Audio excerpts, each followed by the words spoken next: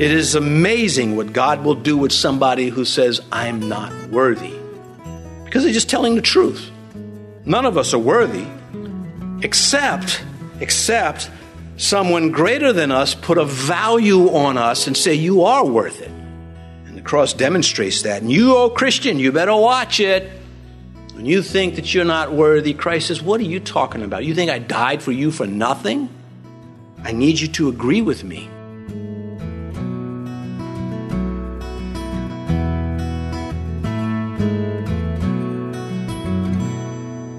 This is Cross Reference Radio with our pastor and teacher, Rick Gaston. Rick is the pastor of Calvary Chapel, Mechanicsville. Pastor Rick is currently teaching through the book of Jonah. Please stay with us after today's message to hear more information about Cross Reference Radio, specifically how you can get a free copy of this teaching. Now here's Pastor Rick with the conclusion of his message called The Value of the Soul in Jonah chapter 3. When God created man, he created an extraordinary being. It says in the Bible, he did all things well. He said, let's make man in our own image, to give him free will, give him the ability to choose, to love, to feel, to think, to reason on a level that was higher, far higher than any other animal.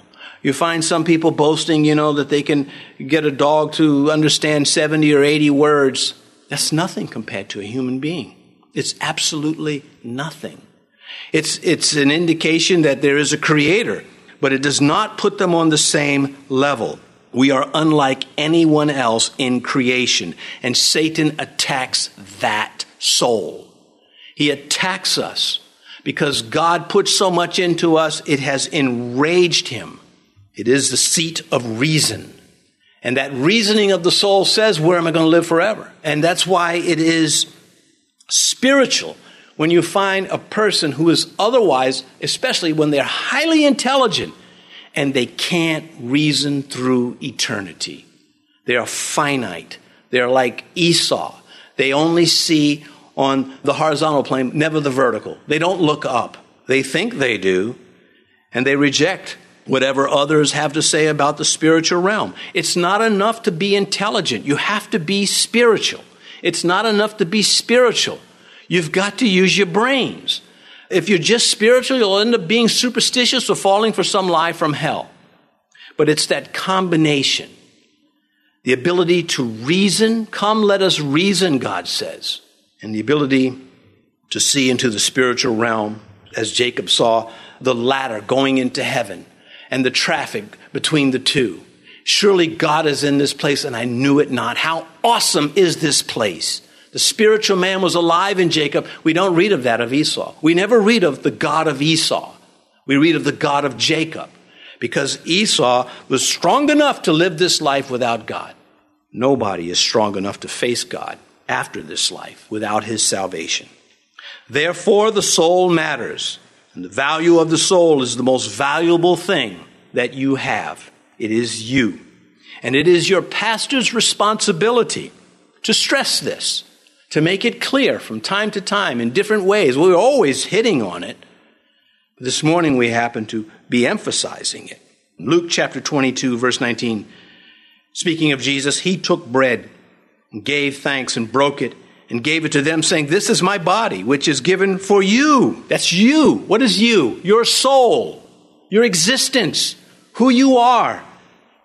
Do this in remembrance of me. Remember me in my death. That's what he's saying. That's why at Resurrection Sunday, we have communion.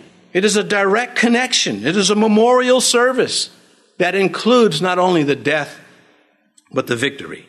The death of Christ is life to sinners. This is a big deal. This is news. Jesus said, remember my death? It was on your behalf. And why is that? Because I love you. You can tell a child over and over, I love you, mom loves you, dad loves you. After a while, is it registering with them as in their formative years? Later on it registers most of the time, many times. Sometimes, unfortunately, there's a fight for it. But does it register when someone says, I love you, and they mean it, and you should know they mean it, or not?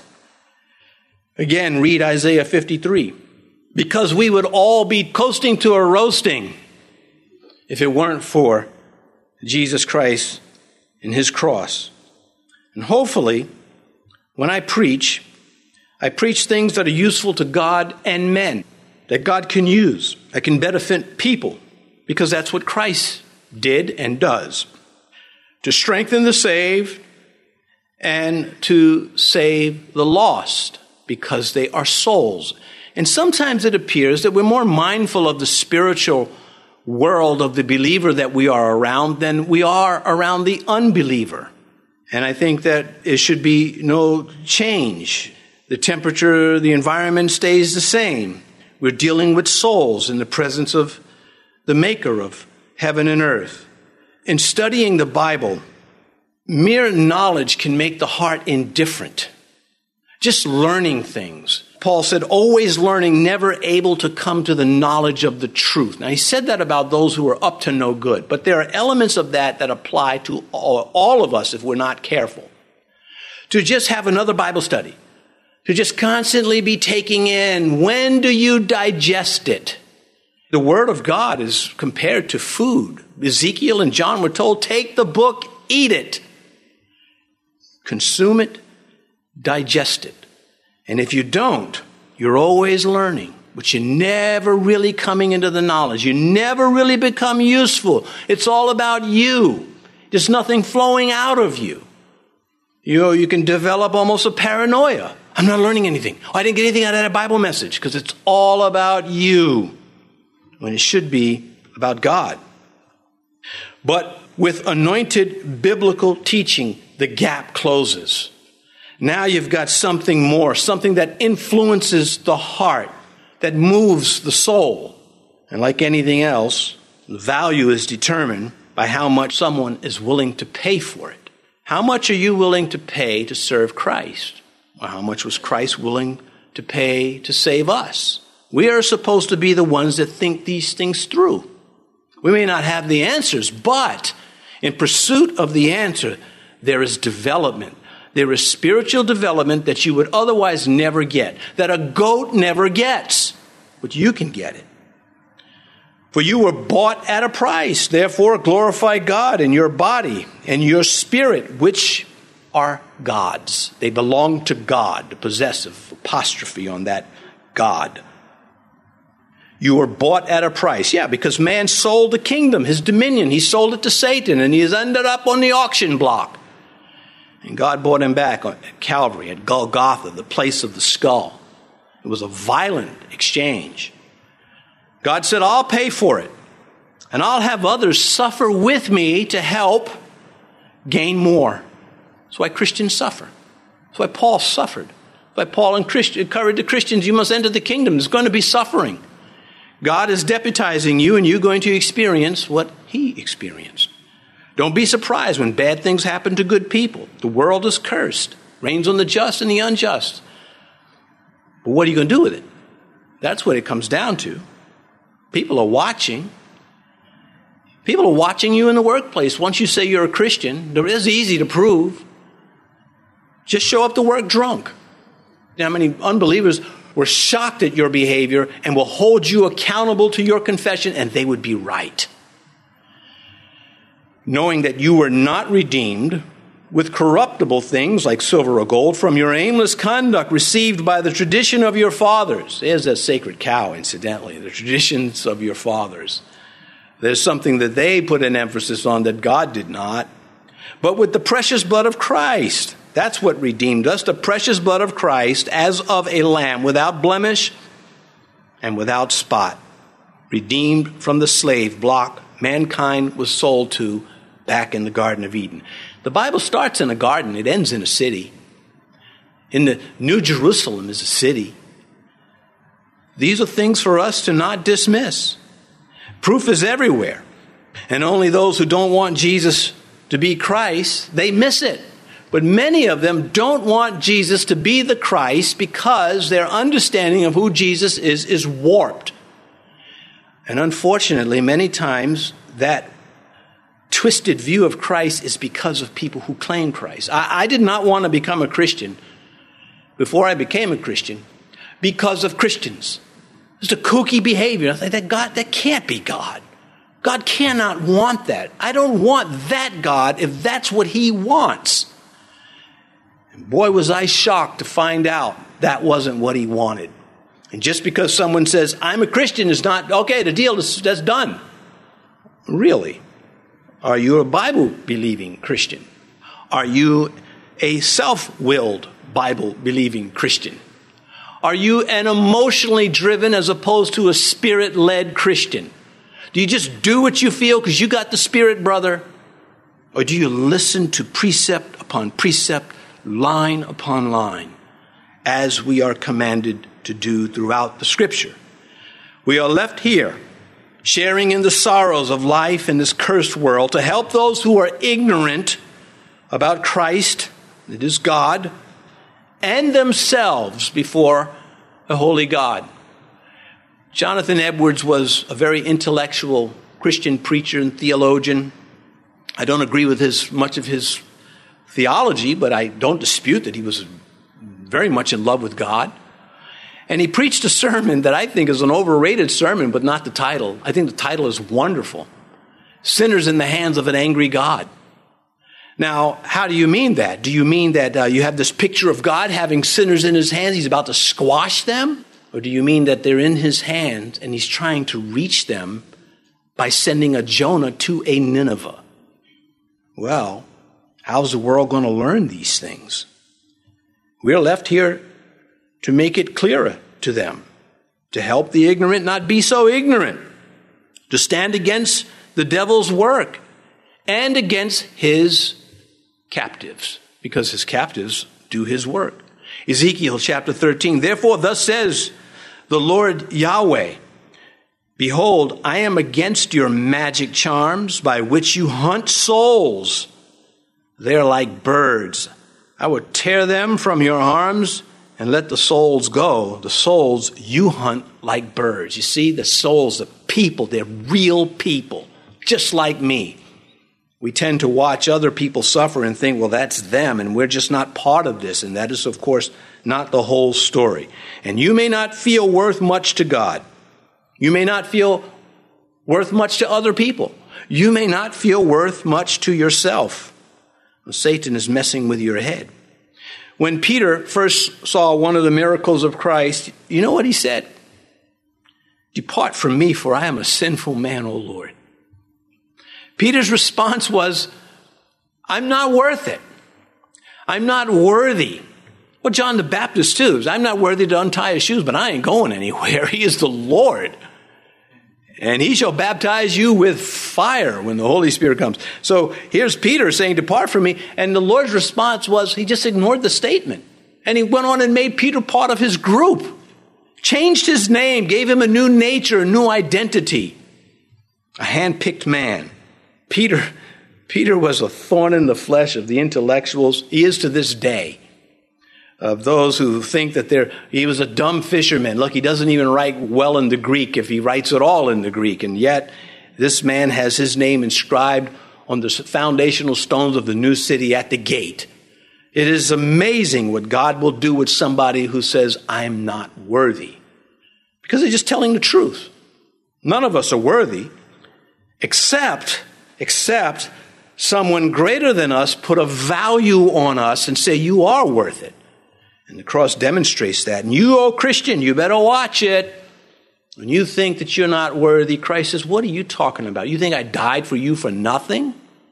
I need you to agree with me. No matter what you're going through, I need you to desire to go to Nineveh if I called you to go to Nineveh.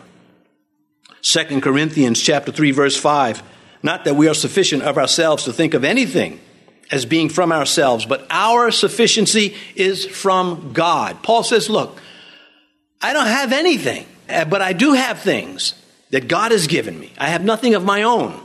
Paul said this about his theological upbringing. All the things he learned in school about, theology, he says, I count them as dung.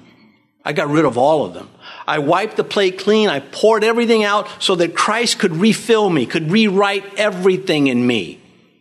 Just say you were raised a Mormon and you became a Christian. The Mormons used to go out of their way to make sure people knew they weren't Christians.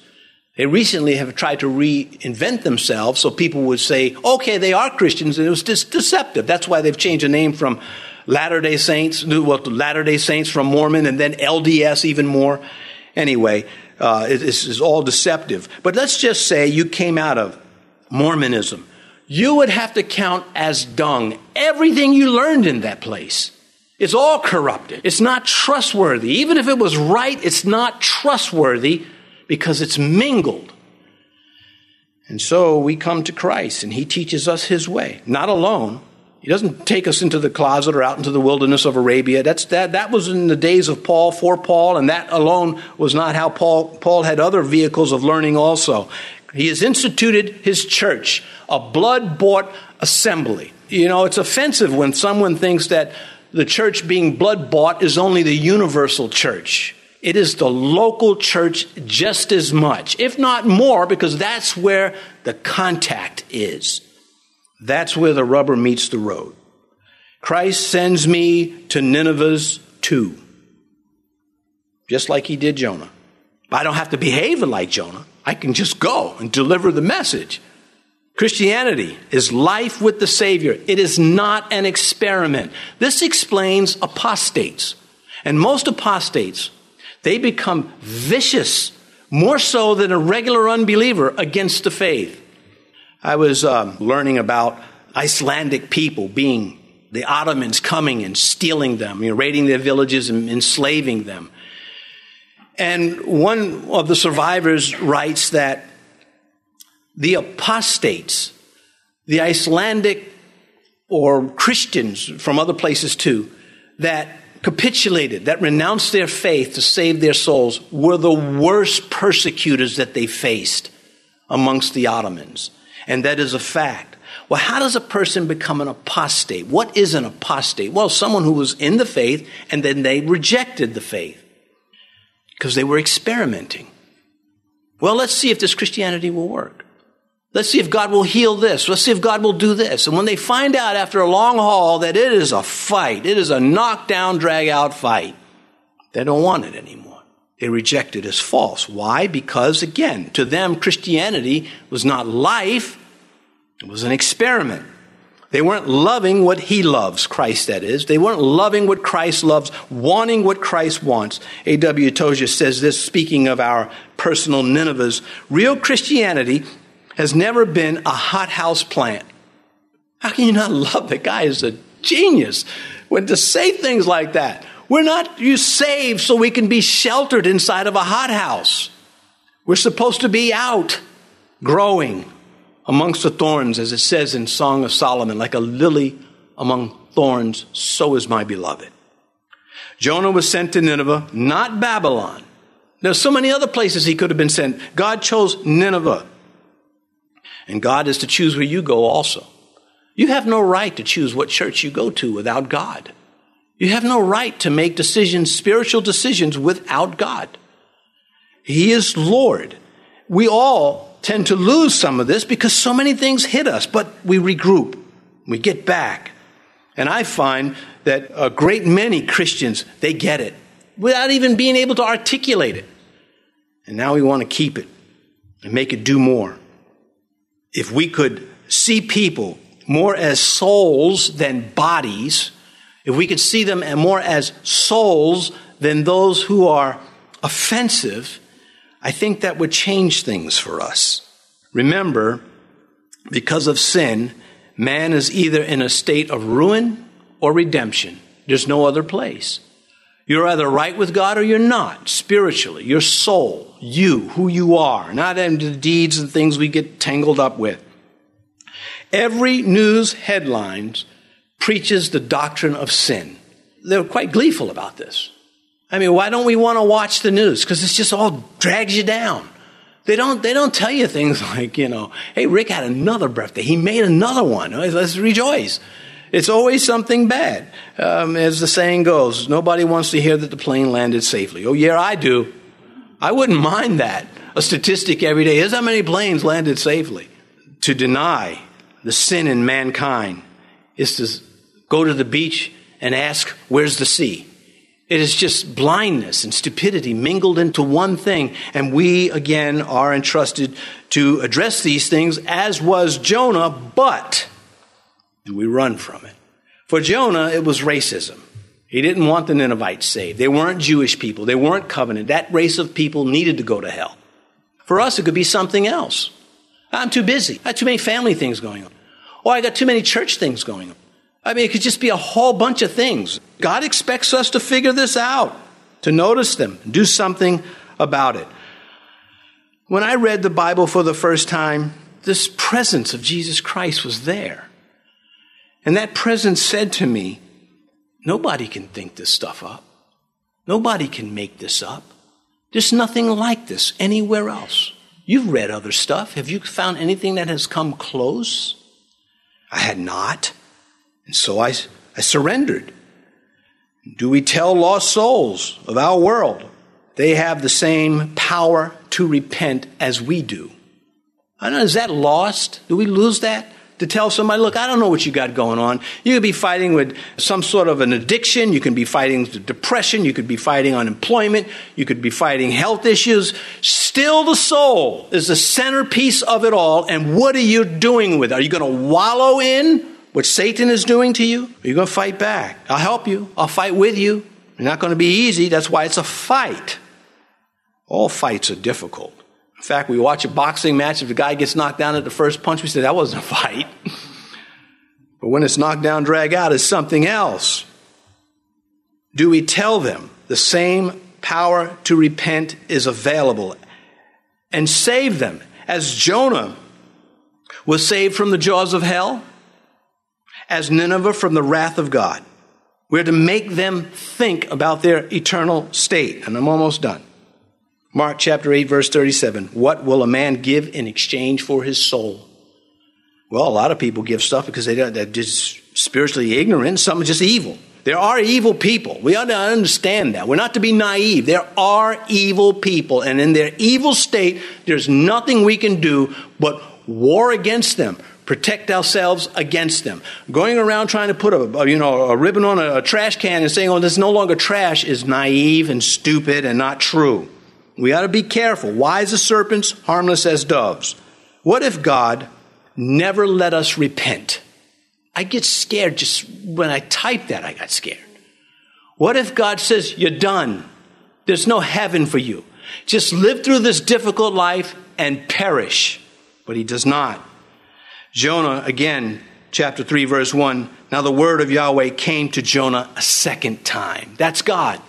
He gives us another chance. That is grace. Do we do that? Or are we too legalistic and high-minded? I hope not. There are things that God will only give in answer to prayer. There are some things he will not give unless you ask for it. Well, James said you don't have because you don't ask. And when you ask amiss. Well, that's in the story of Jonah. Salvation is one of them. Jonah was trapped in the beast. What would have happened if he never made that prayer that was found in Jonah chapter 2? Here we read it in verse 1. Then Jonah prayed to Yahweh his God from the fish's belly. In verse 10, so the Lord spoke to the fish and it puked Jonah out onto dry land. What would have happened if he never prayed? The greatest miracle in the book of Jonah is not the fish. It's that a whole city repented. They're not even close. The fish is amateur work compared. I mean, it's the work of God. But the souls, it wasn't about the animal. And many people come to the book of Jonah and they thought, how could he breathe in that thing? What was he wearing? It's a miracle, doofus. That's what a miracle does. You can't explain it. They do that with the virgin birth. How can a virgin? It's a miracle. Look up into the sky. You tell me if the fact that the moon doesn't come smashing into San Francisco, that's a miracle. So without prayer, even the prophet would have perished. Is that not part of the story in chapter 2? Without prayer, even the man of God would have perished. God's grace knows the worst about us. And yet he persists. He comes after us like he did Jonah. He knew Jonah was going to run. He was waiting for him. I close with this verse, 1 Peter chapter 1, verse 9. receiving the end of your faith, the salvation of your souls.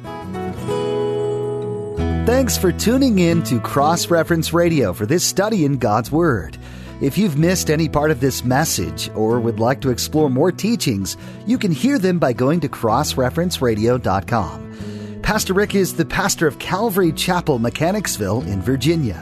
To learn more about this ministry, visit our website, crossreferenceradio.com. Again, that website is crossreferenceradio.com. We'd also like to encourage you to subscribe to our podcast. By doing so, you'll be notified of each new edition of Cross Reference Radio that we upload. It's a great way to stay connected to God's Word. Just search for Cross Reference Radio in your favorite podcast app. That's all for today. Thanks for joining us here on Cross Reference Radio.